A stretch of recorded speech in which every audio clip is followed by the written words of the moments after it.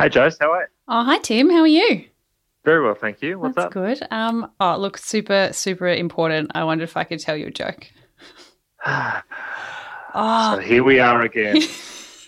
No, can I just say, in all seriousness, two sure. things, Joes. Yeah, It is an honour to be asked back yeah. on the I've just got a Oh, joke to tell you podcast. oh, you're so close to getting the name right. Yeah. What's your second point?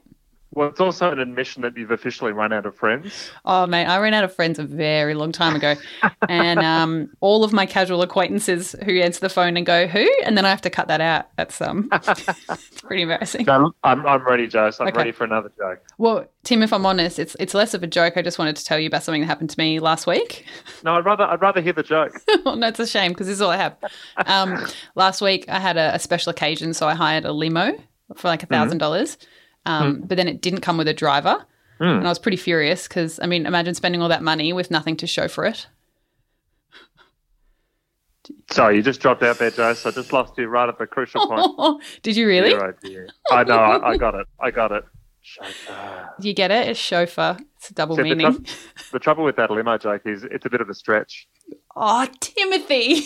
I just called to reply to a joke. Hey, well, actually, I just as a follow up to that story. So I ended up having to drive the limo, and after I was driving it for a while, it actually broke down. Oh no! So I pulled over. To look under the bonnet, and there was this bat sitting on the engine. And the bat said, "Hello, ma'am. You're very beautiful. You're very nicely dressed." And so I figured out the problem: bat flattery. Okay, that's 30-15. I've got nothing. I've got nothing. That's all right. I enjoyed that one. Oh, good. Yeah, I think you laughed despite yourself, which I enjoyed. No. I laugh so that this is the last time you call me with one of those jokes. Harsh but fair.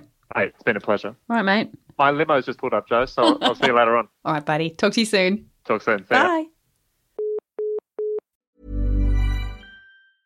Hey, it's Paige DeSorbo from Giggly Squad. High quality fashion without the price tag. Say hello to Quince.